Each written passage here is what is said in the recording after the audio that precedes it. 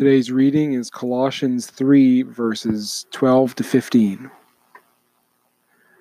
Last night I attended a quiet Christmas service at a local Anglican church.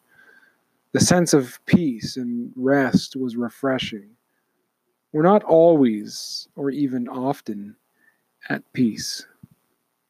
During the 400 years between the closing of the Old Testament prophets and the reopening of the heavens at Christ's birth, there was not much peace for God's people. Internally, rifts between philosophies and theologies arose in an attempt to protect true religion. Externally, battles against world empires and governments arose so that earthly kingdoms of pure worship could continue. We have similar worship wars and culture wars today. Now, into this turmoil, Jesus was born. Yet he came as the Prince of Peace.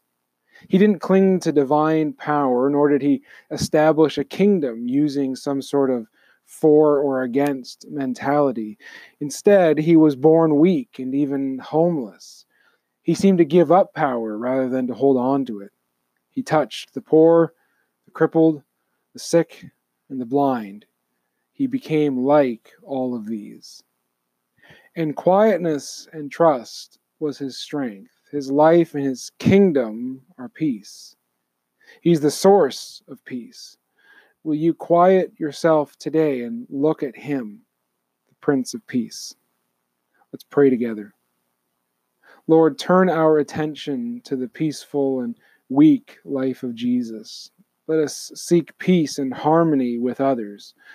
So often that means letting go of our need to dominate each other. Forgive me of my restlessness and my violence. Amen. Let's respond together. Listen to a soft piece of music today.